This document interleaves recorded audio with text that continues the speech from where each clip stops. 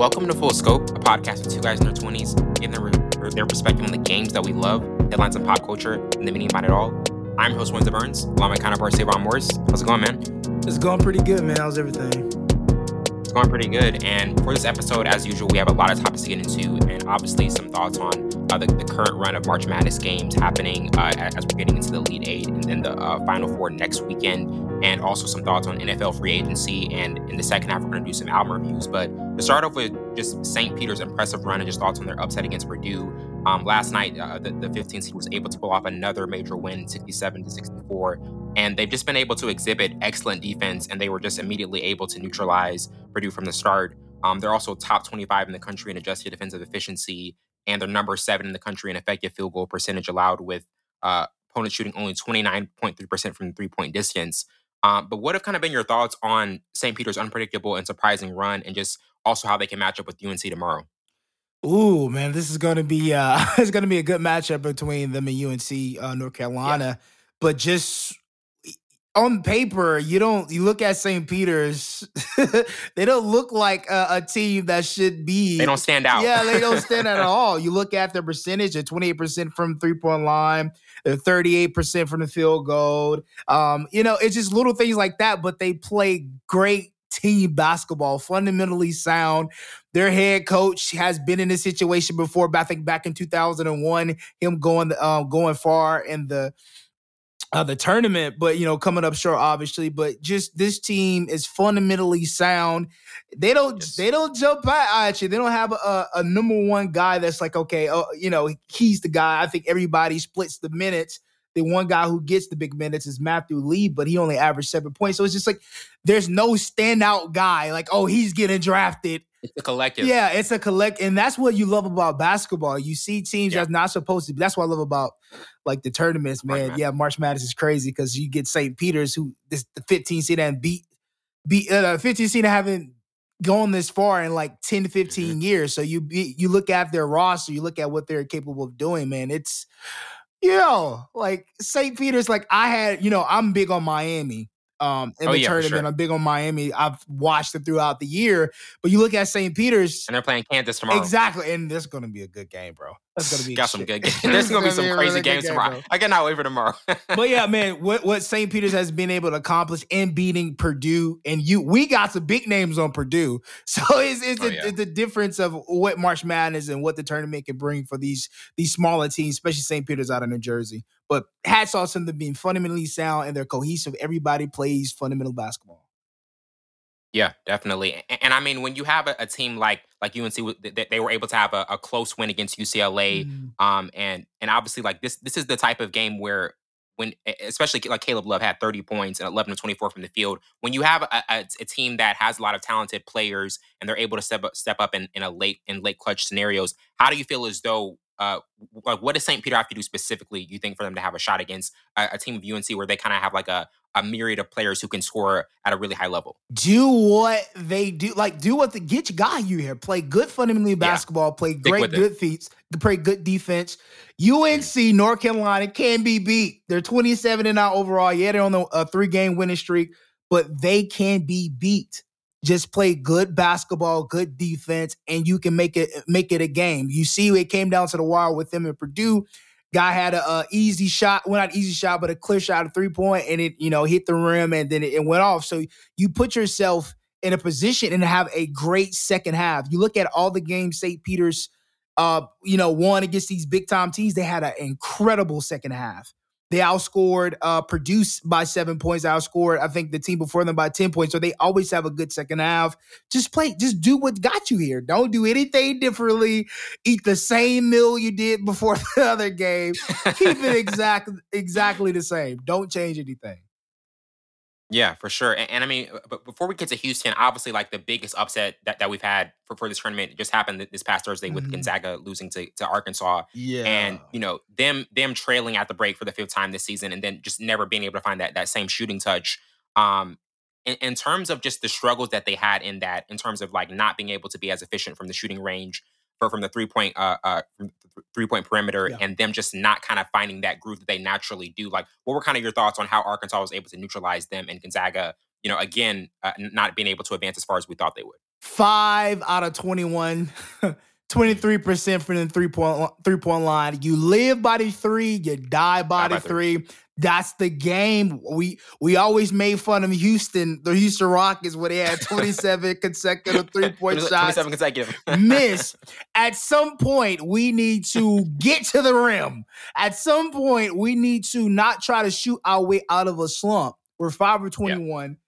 They were 37% from the field goal, and they were 75% from the free throws. Create fouls. Make them foul you. Finish at the rim. Get the big men's involved. I think they went away from that. And they didn't get beat by much, 74-68. But at the end of the day, you have to realize the three-point shot is not working. So what are we going to do? We know we're 75% from the free throw line. We know these guys are sending us over the free throw line while we continue to shoot threes. So, and I think their second half was kind of sloppy, obviously, with the three-point shooting. But, man, they got outside of themselves. You have to settle things down. That's when your point guard comes in handy. Run some plays. Get the big guys involved. Get some slashers involved. You can't always shoot threes. You can't always shoot yourself out of a slump. So, I mean, the Gonzaga, they live by the three. They died by the three. For sure. Who do you think has the edge with Arkansas Duke? Ooh, I mean, we want Coach K's trying to go on that last run. Ooh, you know what? I'm gonna give it to Duke. I think. Okay. Yeah. I think this young team is stepping up. They're really growing up before our eyes. I think so too. And you look. I'm just saying that because of Arkansas, they're not good at the free throw line. They're decent at the 3-point line. But they know how to. They're good in the field. They're over 40% against Gonzaga, and they know how to create shots inside. But if you foul them, get them from the free throw line, they're going to miss. That game, they were 9 of 14. I think it was 64%. But I think Duke has a higher percentage of free throws, a higher percentage of 3 points, a higher percentage of field goals. So I think Duke, they're a young team, but this is, I think, the Cinderella story. You know, Coach K coming out last season. They're not going to let Arkansas beat them and, end the season on that note. But I definitely give it to Duke. This Duke. Yeah, definitely. And now transitioning to Houston advancing past Arizona and just thoughts on how far they can go. For Houston, they're just coming off of a 12-point win versus the number 1 seed, and they're actually missing their best player in the form of guard Marcus Sasser, and it's just an extremely athletic team that plays with a ton of energy from start to finish. And the best scorers that they have are without a doubt, Kyler Edwards and Fabian White Jr. Edwards, but in terms of Houston just being so good at creating second chance opportunities, because that's really one thing that stands out to me. Like, they always give themselves more opportunities to score. Like, what are your thoughts on that, and just also how stout their defense has been? You really took the words right out of my mouth, bro. They second chance, and they moved the ball around. 12 assists, and they blocked the ball. 6 blocks, 5 steals. They were shooting 68% from the free throw line, 45% for 3-point, which is incredible. That's incredible. And then 46% from the field goal. Like, those are the stats you want, and that's how all you want. Yeah. That's all you can want. And that's why you beat a team by 12. Yeah. And you have a crazy for a second half. In the first half, you have a crazy first half. I think they just had that groove. And when you create second chance opportunities, it gives you, it gives your shooters another shot at the ball. It gives your guys a tip, and then it's a lot of things that go into the factor. But having a 45% from the 3-point line, it definitely helps. And it goes back to what I just said. You live by the 3, you die by the 3. But with Houston, I think they can create their own shots inside the arc, obviously, if they're shooting over 45% from the field goal. Definitely. Now, I just want to know, are your Hurricanes going to, your team, your Miami Hurricanes, are they going to get past Kansas? That's your team? I think they can. I think they got a shot. They got a legitimate shot. You look what they did to Auburn. Number 2 Auburn now, 79-61, right? 79-61. And this is the kicker. This is why I love their defense so much. They were shooting 20% from the 3-point line. This is why I love their defense so good. They don't have to make threes. They don't have to shoot. They don't have to shoot. Exactly. Wellington. And they spread the ball around. 19 assists, bro. Around. And then they 10 steals. Yes. Wellington, 10 steals. That's what I love about Miami. Oh, you look at team is so active. Yes. It doesn't matter about the threes. They make up. Forget shooting. Forget shooting. We're going to play great defense, and we're going to move the ball around, and we're going to beat the number 2 team 79-61. I think Miami is going to be fine. Bro. That's like, that is so tough to do. Like, especially in terms of the modern age of shooting, where we're seeing that be at a premium. Like, how much does that stand out to you that they don't even have to do that well, and they're kind of like an old school balanced team? And I love that because we've seen teams like Gonzaga, NCAA, like Houston Rockets, NBA. We see even high school teams try to shoot themselves out of a slump and get away from the fundamentals of basketball. Before the three-point shot was there, it was all in the paint, all inside the arc. So I love the way teams can balance that out. And when they're going in a slump, which is 3 for 15 is definitely a slump, they stop shooting the ball from the three-point line. You get inside, you get your big guys involved, you start running plays, and that's how you get 19 assists. That's how you get 10 steals. You get everybody involved. They're pumped up, they're amped. And that's fundamentally sound basketball. Definitely. Jerry West would love it. Because Jerry West, sure. Jerry West is the epitome of fundamentally fundamental basketball. Fundamental basketball. The logo. The logo, exactly.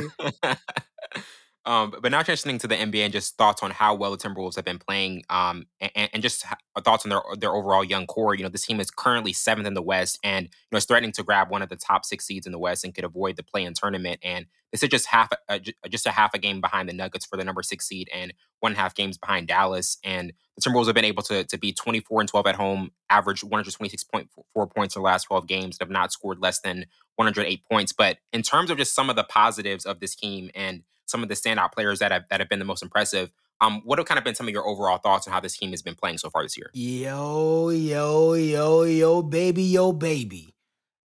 They finally got Karl-Anthony Towns a backbone. And I think that's the key. Because we all know he's been a good basketball player, but he's been a whiner. He's been through a lot. But it showed when Crowder got in his face and he didn't go anywhere. He didn't go anywhere. And he did not go anywhere. Patrick Beverley effect, ladies and gentlemen. Oh, yeah. The effect is on him. And I love Anthony Edwards too, man. Yes. What a guy. He's a dog. He's a guy who can finish at the rim. He's a good defender. He doesn't care. He doesn't care about none of that. We seen what him and Jimmy Butler got into that little whatever quarrel. But I love the tenacity. You need that from those guys. And I think it starts with Patrick Beverley. He may get a bad rep, but you need those guys. Gary Payton was that guy. And he's known as the glove, one of the best defenders that ever played basketball. So you need those guys. And I think there's the starting 5 is really good. Patrick Beverley, D'Angelo Russell, Anthony Edwards. You got Karl-Anthony Towns. That's a dope starting 5. Did he drop like 60 points the other day? Didn't even know he had 60? Yeah. And he was like, that's news to me. Like he was shocked post game. He's like, I did that. Like, I don't understand. Like, because coming from a communications or whatever standpoint, they, the coaches and the whatever get the points at halftime. Yeah. So maybe you're like, I don't want to know. Like, I don't want to know. I want to get myself out of groove. I don't want to think too much. And some players are like that, but LeBron James get the stats. Oh, he always has the sheet. He always has the sheet with him. He's always looking down. Because they get him at every quarter and they get him at halftime. Yeah. So I mean, like, so I was just like, yeah, how did you not know you had 60 points? It's on the box, the Westcom. Mm-hmm. Like, it shows your points, the players deleted. So I don't know, whatever. But no, I love the newfound Karl-Anthony Towns, and I think Patrick Beverley's bringing that tenacity to Timberwolves and bringing that. And sometimes you need a veteran presence. Sometimes, like, do you feel as though bringing a veteran presence is one of the things that they were missing? No, I don't think it was a veteran presence. I think it was a new mindset because that's a better way to put it. Anthony Edwards is a young guy. He already has that mindset. He was like, man, I'm here to play basketball, bro. I'm not here to do all that. Like, this is my mindset. The mentality, Exactly. I think they already had the talent. They just needed Karl-Anthony Towns. If he would have had this 3-4 years ago, Jimmy Butler would have never wanted to leave. And Jimmy tried to bring it out of them, but it didn't work. It just wasn't happening. It just takes the right person. I think you have the new guy, Anthony Edwards, the young guy, then you have Patrick Beverley over there. And I think they all play good basketball together. But the biggest thing is the mentality is different now. And you can see that through each player, especially Karl-Anthony Towns. For sure. And now getting into the Bulls' recent regression and just, how they can get back on track. They're currently fifth in the East and were winless on a recent 3-game road trip and have lost 8 of their last 10 games. And they've just been experiencing a lot of injuries and ultimate setbacks. But Patrick Williams was able to return, I believe, a couple Mondays ago after tearing ligaments in his wrist in the 5th game of the season. But in terms of Chicago having recent regression and not being as sharp as a collective, this was a team that we were really high on at the start of the season. But obviously, with certain injuries happening and then them trying to fill players back in, what have kind of been your thoughts on what they've been dealing with and also how they can turn it around? We spoke too soon, and I think True. It's a long season. It's a long season, and we never take into account the injuries. Like when you first see a team going, don't get me wrong, they're still number 5. They're still in number 5. Still a solid place to be in. 42-31. They're still in a good position, but I think we don't take into account the injuries. We don't want to. We always put that in the back of the head. They're going to be good. Lonzo Ball is out. Zach LaVine was out. Alex Caruso is fighting an injury. DeMar DeRozan is still fighting an injury. There's a couple more guys that come off the bench are fighting injuries. So now the guys that you spent all this money on, it's not contributing because they're plaguing injuries. And I think that's the only, if you get everybody healthy, they're going to get back to what they were. I mean, they're still in a good spot. So I have no red flags. It's just the layout of the game. You're gonna have injuries throughout. You're gonna get guys who are not gonna be fully healthy. And I think that's the biggest thing. They still play good basketball. I still love Nikola. He'll Vucevic. Yeah, I still like him. I feel like him as the 5. I don't think any other guy like Tristan Thompson is still not panning out. I think how they wanted him to do. But other than that, Patrick Williams, and I think Javonte Green is finally getting into the groove. And then Zach, if he stays healthy, he's still the guy. And I think we talked about that when they were on their run. Zach is still the guy. Then you add Lonzo. Alex Caruso is a great guy coming off the bench, but now he's in the starting 5 because Alonzo is out. So once they get everybody healthy, hopefully before the playoff starts, they're going to be fine. I think they can make a run for it because we saw how good they were before the injuries. So I don't have any red flags. It's just the layout of the game. The injuries are going to come. Yeah, definitely. And I mean, when you look at the seeds that are above them, like Miami's still number 1, and then Philly, Milwaukee, Boston. Boston is just literally 1 game out of the first seed, which is crazy to think about. Yes. But like in terms of the top seeds, like how much does that surprise you? Just how quick they've been able to jump around, and also like how important do you think getting that 1 seed in the East is going to be this year? Because there's a lot of talented teams for this season. I don't think it's as important. I do think you can see how the East doesn't have a predominantly best team just yet. Like a team that's... It's a lot of different ones you can pick from. Exactly. And I love that because now we're just not seeing Milwaukee go the distance all the time. Now we see Miami's number 1. Then they fluctuate. Philly's back up there, even with their turmoil of players in and out and who's going to play, who's doing step back, dribble. Milwaukee is trying to figure it out. Boston, can they get over the slump? I like that about the East. They don't have a predominant because in the West, we already know who's the guy. We already know. It's the Suns. Suns is number 1. It's the Suns all the way. All the way. And Devin Booker just showed he just stepped up and solidified himself even more. But I love that about the East. I don't think the number 1 seed is as important. I think everybody is realizing there's not a number 1 seed. That we're not completely worried about one team or the other. Everybody we have to worry about. The best team in basketball is the Suns. Exactly. The best team in basketball is the Phoenix Suns. We know that. Down. We know that. Hands down. Lakers still gonna win it though. I gotta be consistent. So add that in there. You gotta beat the system. You got to. I gotta be consistent, Wellington. I can't say, oh no. Gotta be consistent. Lakers not gonna win. I chose the Lakers to win. Shaq literally said on his podcast, he said if the Lakers get the 8th seed and they have to face the Suns with a healthy Lakers team, the Lakers are still gonna win. I'm like, Shaq. I'm with it. No, I'm with it. I am with it. They gotta win. I said they're gonna win. They gotta win. They gotta win. But transitioning to the NFL and just kind of thoughts on a really surprising trade, Tyreek Hill going to the Dolphins. Oh, wow. This trade included the Chiefs acquiring 5 draft picks and a first rounder, and contract extension was kind of like the main focal point that led to Hill's departure from Kansas City. And it's being reported that Hill's new extension is for 4 years and is worth $120 million with $72.2 million guaranteed. But with the Chiefs losing, one of their most dynamic players, but also picking up, Juju Smith-Schuster recently, and also believe Marquez Valdes-Scantling. Yep. What are your thoughts on this trade and just how it affects these two teams going forward? I think it's going to be extremely difficult to replace Tyreek Hill. He's just very difficult. A player that is just a mismatch. Once in a generation. Yeah, once in a generation. And yeah, he has this, a couple games that he'll drop a pass, but he's one of the most consistent wide receivers in the game. And you have to game plan. I've only seen 2 or 3 teams do it once. Game plan perfectly around. Raiders did it one time. I think the Bills did it. And I think Pittsburgh. Patriots. Yeah, it was the Patriots. Patriots did it. But other than that, they didn't do it, consecutively or consistently enough to be like, okay. You can do it for a half. Yeah. You can do it for a half. You do it for a half or possibly a game. But it's always, you're going to have, what I love about Andy Reid and what I love about Patrick Mahomes, they figure it out. They had a lot of guys in and out and injured last year. And then they started off really slow, and then we seen how they progressed, and they were quiet because they wanted headliners. Then they went, Then they shot off in the playoffs.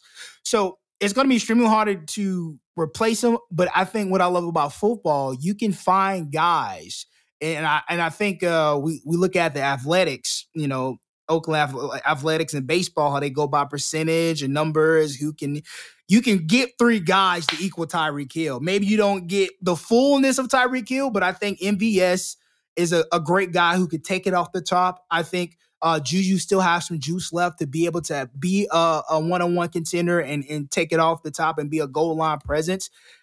All these guys going to burn the top off? No, they're not Tyreek Hill, but they can do the little things to put everybody in a great position, and I think the running game will help them as well. So I think, you don't replace Tyreek Hill, but you get guys who can come close and have a great playbook to. They can still be a very good team. Yeah, for sure. I think the guys they have are good enough, but people are so hellbound about Tyreek Hill. Yes, he's a great guy. They're just stuck on. Yeah, I keep hearing that they're never going to be the same team. I'm like, obviously they're not going to have a player like that again, but they can still be a very elite team. They just have to fit in the right pieces, and they've got some really elite receivers. And they said the same thing last year. Oh, the Chiefs is not looking like the same Chiefs team from a year ago. And they got to the AFC Championship. Exactly. So it's that's what I love about Andrew. They figure it out. They utilize everybody. Yeah. So they're going to be fine. It's going to take them some time to get everybody acclimated and get it, with the playbook and try to find new ways to get the playmakers the ball. But they're going to be fine. But I love what the Dolphins are doing.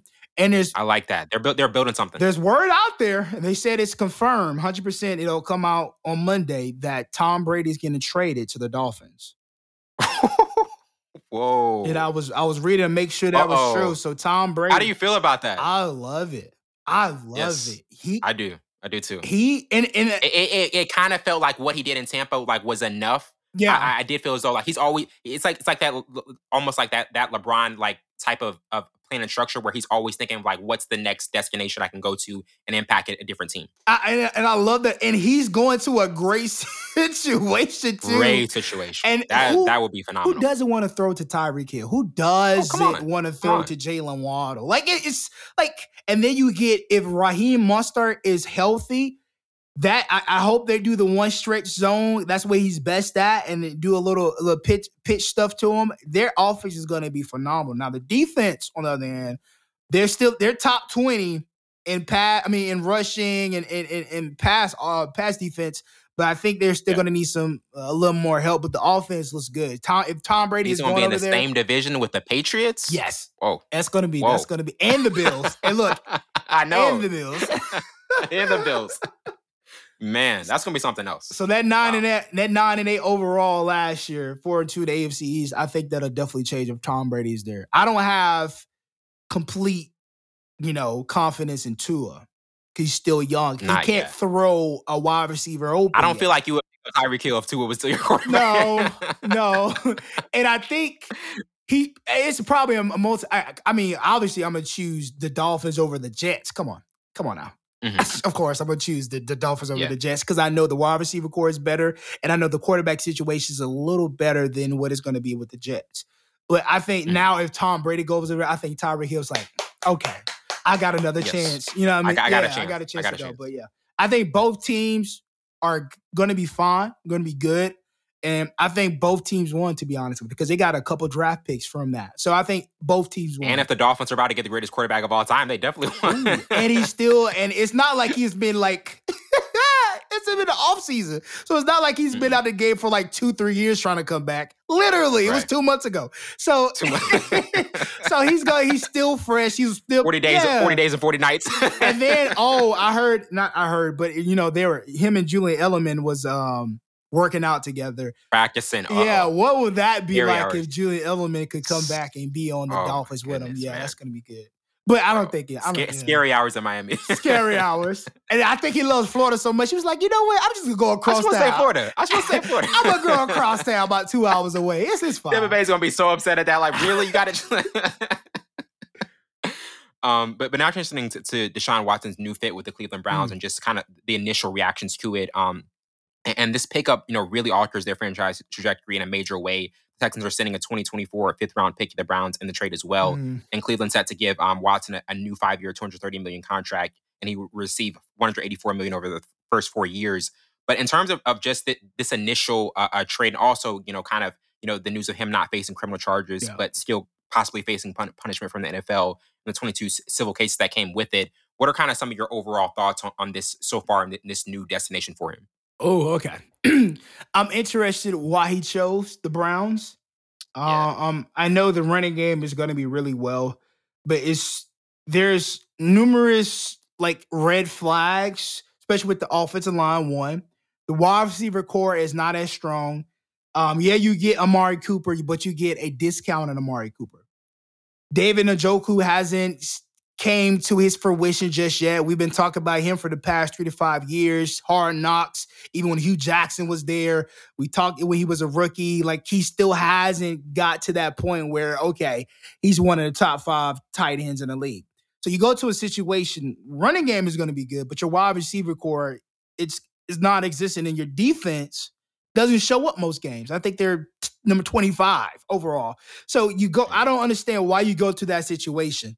And it's nothing in Cleveland. What do you want to do in Cleveland? Like, get a hot dog? You could have got a hot dog in Atlanta. They got Marcus Mariota. Like, what's going on here? Like, you could have went to Atlanta. I was expecting to see Deshaun in Atlanta, honestly. I don't get the pick because they still have Baker on the roster. Yeah. Come on. Make it make sense. It don't make sense at all. Because when I was like, okay, Atlanta might be a better fit for him. I think the defense is getting stronger. The wide receiver core, obviously Calvin Ridley is going to be out of the year, but they have draft picks. They could get young guys in there. It adds up. It adds up. You go to the Browns, and we can say the same thing. They can get younger guys, but they don't have the money now. They just spent it on Amari Cooper. They just spent it on. They might get some back in the trade if they get Baker out of there, but I don't think they'll get much for Baker. Nobody wants Baker. Nobody wants a quarterback who averages 2 interceptions a game. Nobody wants that. You're the off-brand of Brett Favre. You know what I mean? Like, I was big on Baker when he came out of Oklahoma, but that has definitely changed over the years. That has died down quick. But, I just don't understand the pick. I think they'll be okay. I think they'll may win 8 games, but I don't understand the terminology. It's just going to be a middling team that could possibly barely get into the postseason, but it's not going to be one of those elite AFC teams. No. And then I think Browns fans are going to be disappointed yet another year. Yeah. And now getting into kind of just thoughts, another instant trade with Matt Ryan heading to the Colts. The Colts were able to acquire him from the Falcons in exchange for a 2022 third-round pick on Monday. And Ryan spent the first 14 seasons of his career with Atlanta. And, Indianapolis is hoping that they could get like another elite season out of him. But in terms of just this trade and what it does for both teams, we're seeing Matt Ryan in the later stages of his career. How do you think this benefits the Colts, and obviously like what this means for Atlanta with a new quarterback and Marcus Mariota? Oh, this makes things so much easier for the Colts. Yes. And you look at the running game. I think they were number 1 and number 2 in the rushing. And then you look at the passing. They were 28th in the league. 32 teams. They were number 28. So I do think Matt Ryan is a good quarterback. I used to always hate on Matt Ryan. Matt Ryan suck. But you look at all his accomplishments he's done with the Atlanta Falcons, off and on. The guy is a good quarterback. Oh, yeah. And I think he has some decent weapons and a good offensive line. Oh, my gosh. They have a good offensive line. Quentin Nelson is the best left guard. Yes, best. inside guard in the league right now. It's no one better than him. I don't care. He was injured for a couple games this year, but he's still the best offensive line. But they have Michael Pittman, they have Paris Campbell. They have a couple other guys that are unknown, but they can blow the top off. And then when you have Jonathan Taylor and Nyheim Hines right behind him, the running game is going to be good. They just needed a quarterback. Phillip Rivers wasn't it. Jacob Brissett wasn't it. We've seen that a couple years. He wasn't it. So they finally got a seasoned veteran quarterback who still have juice left in the tank, who can manage all they were missing. Yeah, who can manage the football and who could give you wins if given the opportunity and given it the right playbook and the right, you know what I mean? I think it's gonna it's ideal. When they win the Super Bowl, I'm not saying that. They will win at least 10 games. I believe they can win at least 10, 11 games. Definitely. We're going to take a quick break. We'll be right back.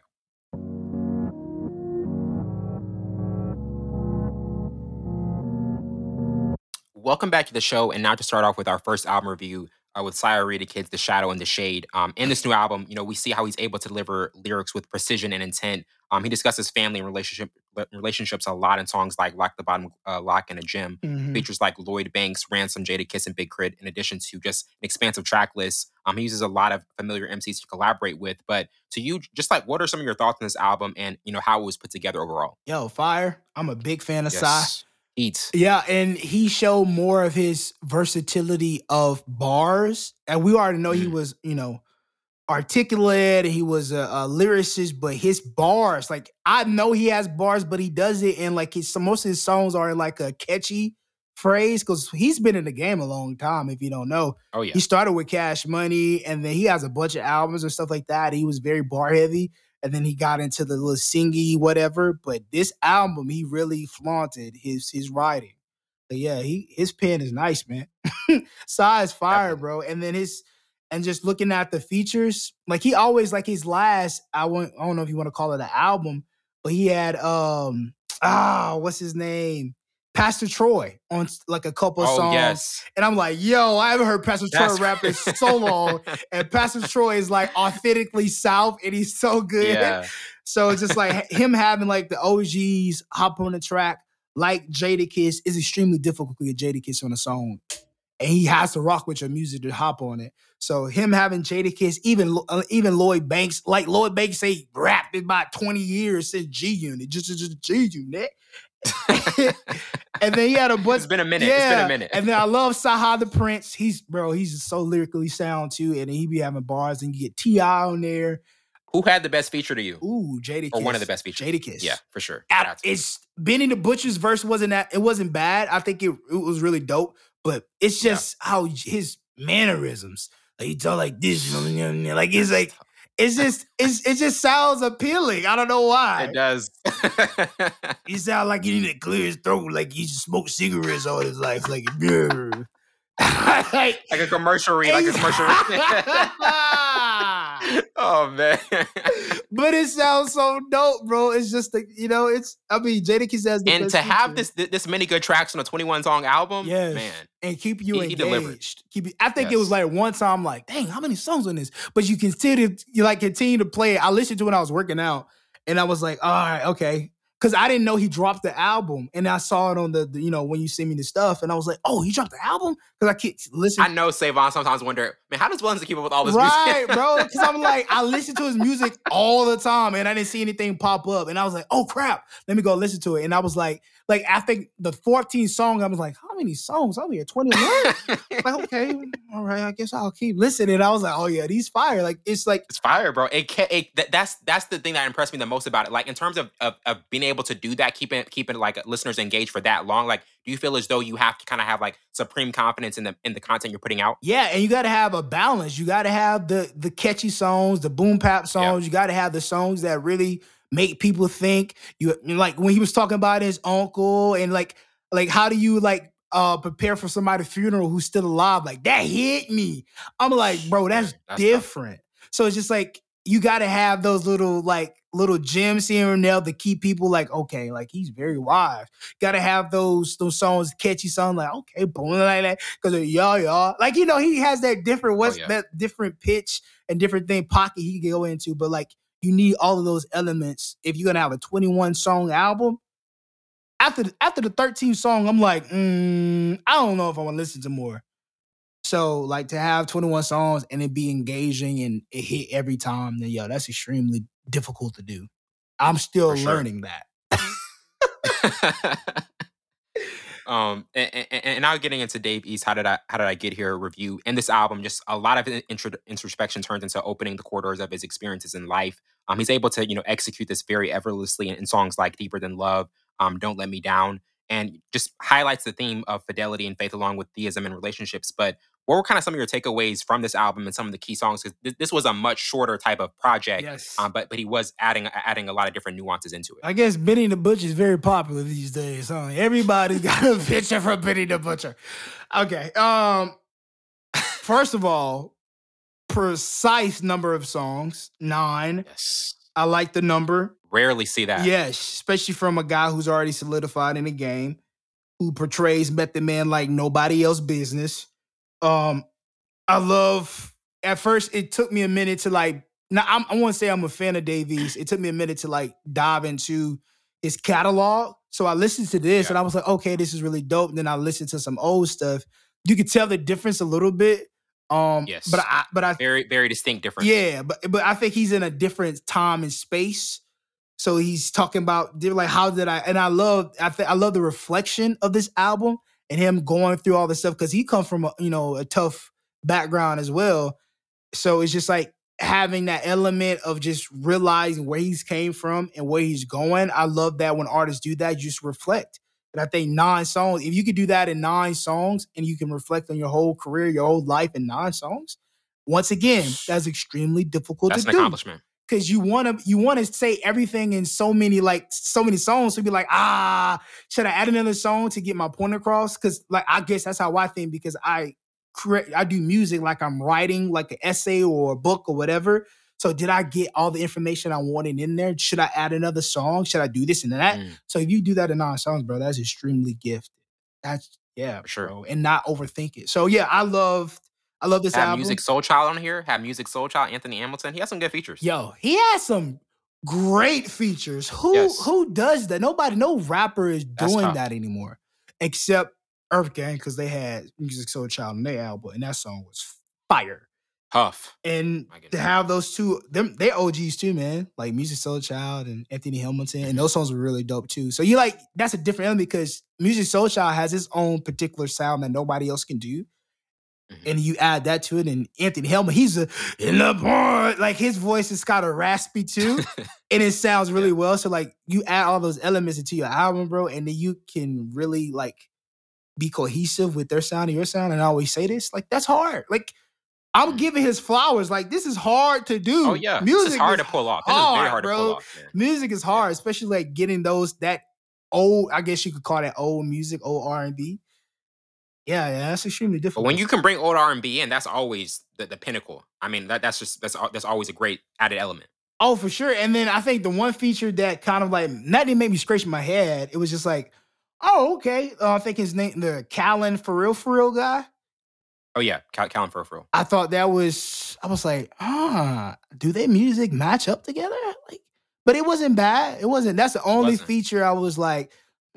Okay, all right. Kind of question. Yeah, it was like, oh, okay. I mean, the Truth in the Trey the Truth, obviously, and then Benny the Butcher. No, obviously, they got the same type of vibes. Oh yeah, they're gonna match effortlessly. Right, exactly. So yeah, definitely. And now transitioning to Simone's Divine Mistakes review. In her debut project, we're able to see the theme she's carrying with her. She highlights feelings of regret in a song like Jealous, and also, covers moments in life where you have to move on. In tracks like Ball Out. And music isn't isn't her only talent, as she's also an actress and in the new show Bel Air. But how do you kind of feel about this debut project and just this kind of being the starting point for her career going forward? You know what, bro? I knew she looked familiar. I haven't watched the new Bel Air. Yeah, Bel Air or whatever. But I was like, she looks familiar. She looked familiar. Yeah. I know that girl from somewhere. Maybe she's from Pensacola. I don't know nothing about. Can I get a feature? Hey, no. Exactly. No, for real. Exactly. Nah, I thought it was. Yo, my brother out. I thought it was dope, man. I thought it was I think I thought it was decent. I think you can tell it's our first project. Yeah, and she has a lot of room for improvement, but that's the best thing about it. You don't want to cap out early and have this amazing album and you have nowhere to improve, or now your expectations higher. So I want to say this mediocre, or what did Reese say the other week? This was dangerously mid. Dangerously mid. Yo, bro, that was still that was so funny. Best description of your album ever. Dangerously mid. This was like a decent, debut project. I think she has a lot of room for improvement, and which is really, really good. But I like a couple of songs like Ball Out was, like you said, that was pretty good. Tough. Cherry Pie was different, but I liked it. Yeah. I think that Lonely was okay. I like Lonely. But like I said, she has a lot of room for improvement, which is not a bad thing. It's a great thing. Now you know where you're going, where you're headed, and how people are perceiving your music. But I mean, even when we did a review of Trevor Jackson's the Love Language last year, like he's also an actor, and then like she's an actress. Like in terms of like when you have a young star, like having to balance like how much music they're going to put out, and also in what they're acting in, like for her, like do you feel so like it's going to be one of those things where it's kind of like a balance to see like how do I want to just navigate my acting career and also what I'm doing and putting out music and trying to evolve as a musician. She's going to have to pick one. Yeah, that's going to be tough because it's difficult to. It's like. Obviously acting is a whole different level lifestyle, and music a whole different level of lifestyle. You're like you see all these comedians like Reggie Cuz or whatever. He did music for a little bit, then he dropped that and he just continued to comedy because it's extremely difficult to break through in music. It's easier to do comedy, it's easier to do acting because there's so many platforms now, but music is one of the hardest things to do. So, she has popularity because of the show, but people still see you as this. Like we said it with Trevor Jackson. I didn't know Trevor Jackson was an artist until when he was in the show Grownish. Oh, yeah. And I was like, oh, he's a musician. He's a guy who does music. Oh, I knew Diggy did music, obviously, because Diggy started as an artist.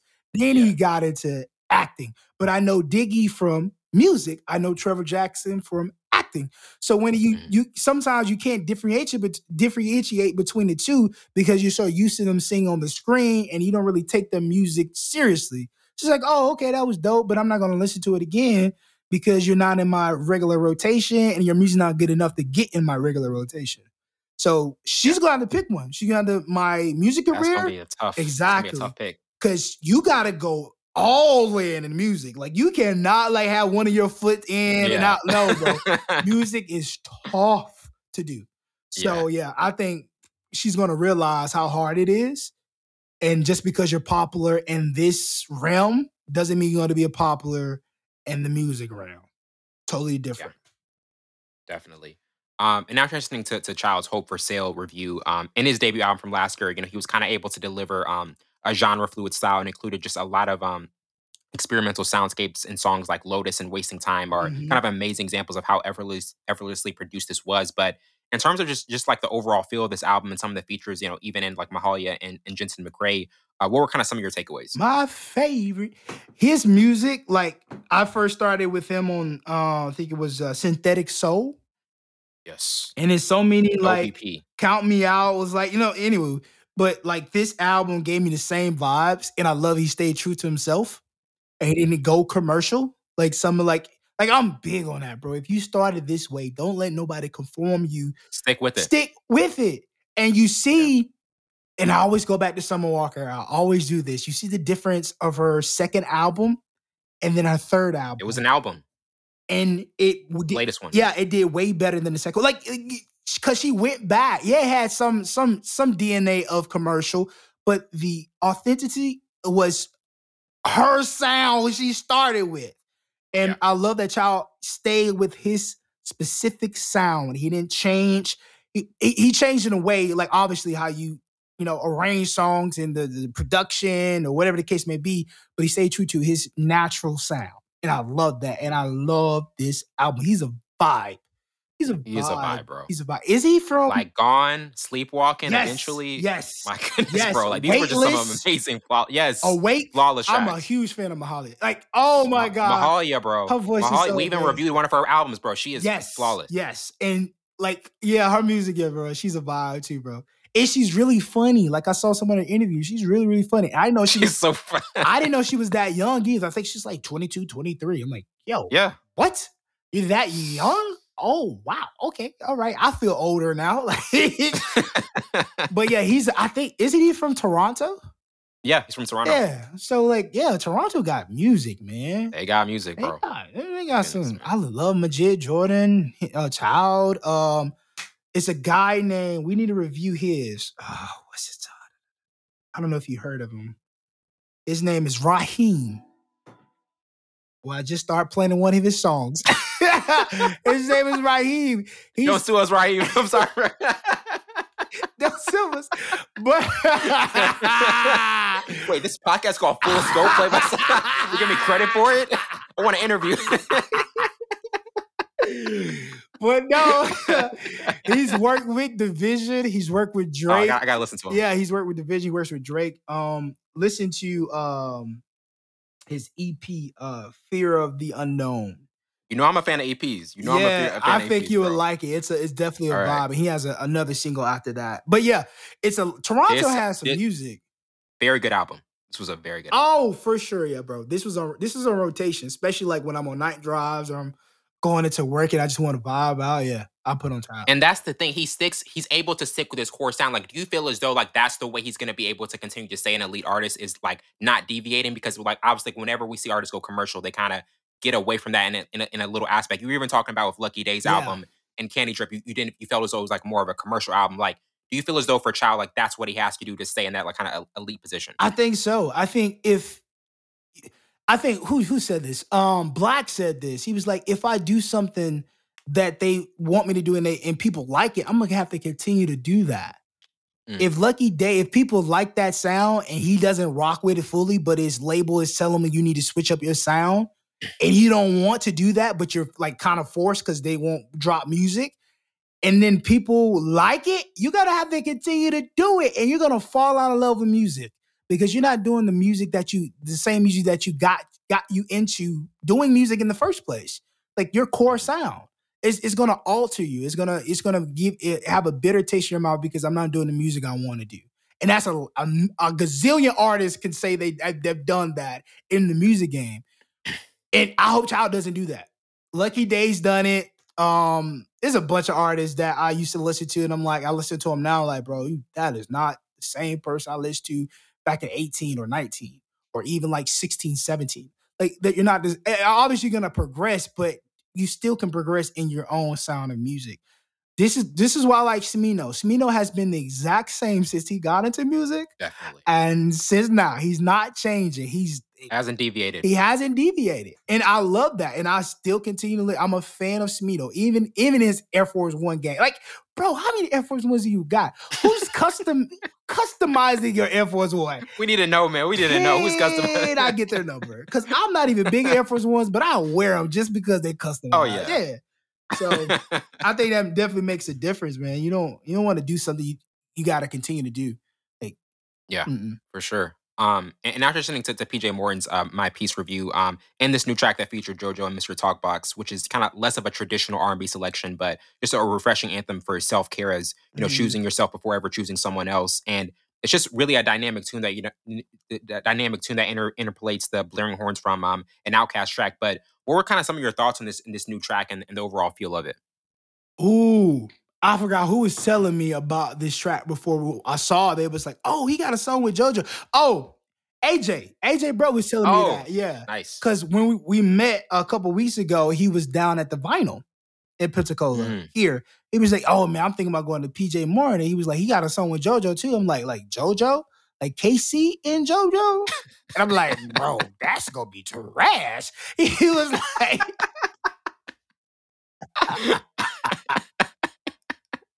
I love your initial thoughts, like, oh no, Nope. I'm a podcaster. I do reviews every week. Oh my gosh. Because have you heard Casey and JoJo lately? Yeah. Disgusting. I know what you mean. Sound like they're gargling lava. Like, yo, bro, no. So he was like, JoJo, like, get out right now. I was like, oh yeah, that's gonna be fire. And I listened to it and I was like, oh, this is a vibe. This, like you said, was a it's vibe, bro. different, but it's a vibe. PJ Morton, man, that boy can sing. JoJo can He is sing too, different. yeah. And he's great live too. I've saw like a couple clips of people putting on their Snapchat and Instagram of that same vinyl show. I'm like, oh, that's not no auto-tunes or nothing, like that's rage. He's doing that in person. So yeah, I like PJ Morton. How tough? That's another thing. Like when an artist is able to translate what they do in their music live, I mean, that's just the signs of a rare, unique artist. Because I mean, he's able to do that consistently. Yeah, and that's true talent. A lot of people rely on auto-tunes and verb and all this stuff. They get exposed. Exactly. National anthem.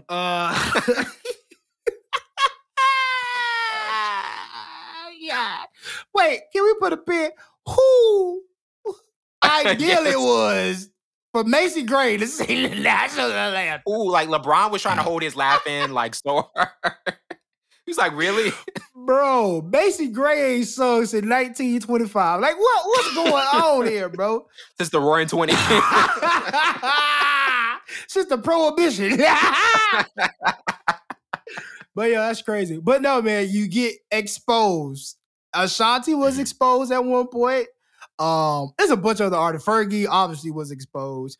But, you know, and it's dope to see like raw talent and then be able to, because I think he obviously started in the church too. So like him having that raw talent. He's got that edge. That's an advantage. That's an advantage, Chad. Oh, for sure. Because you don't have no auto-tunes in the church. You got to have strict talent.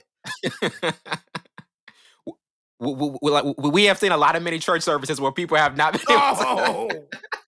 They didn't get enough sleep. They didn't get enough sleep. We knew you were staying up Saturday night. They should have drunk some hot tea before they got on that stage. Bless their heart. But and the last thing, like in terms of like when different artists combine and you're not really sure of like how they can mesh, like is it one of those things where like just kind of observing what they've done in the past is why sometimes it's kind of like people are hesitant to like be like excited for like a new type of collaboration? I think when you look at their catalog and you know they have compare it. Yeah, and they compare it, and it was like, I don't know, like we'll go back to this example. Division and Ty Dolla $ign. You look at both of their catalogs, we know this is not gonna work. It's not gonna happen. And they did it anyways. And you scratch your head a little bit. But like if you look at JoJo can really sing.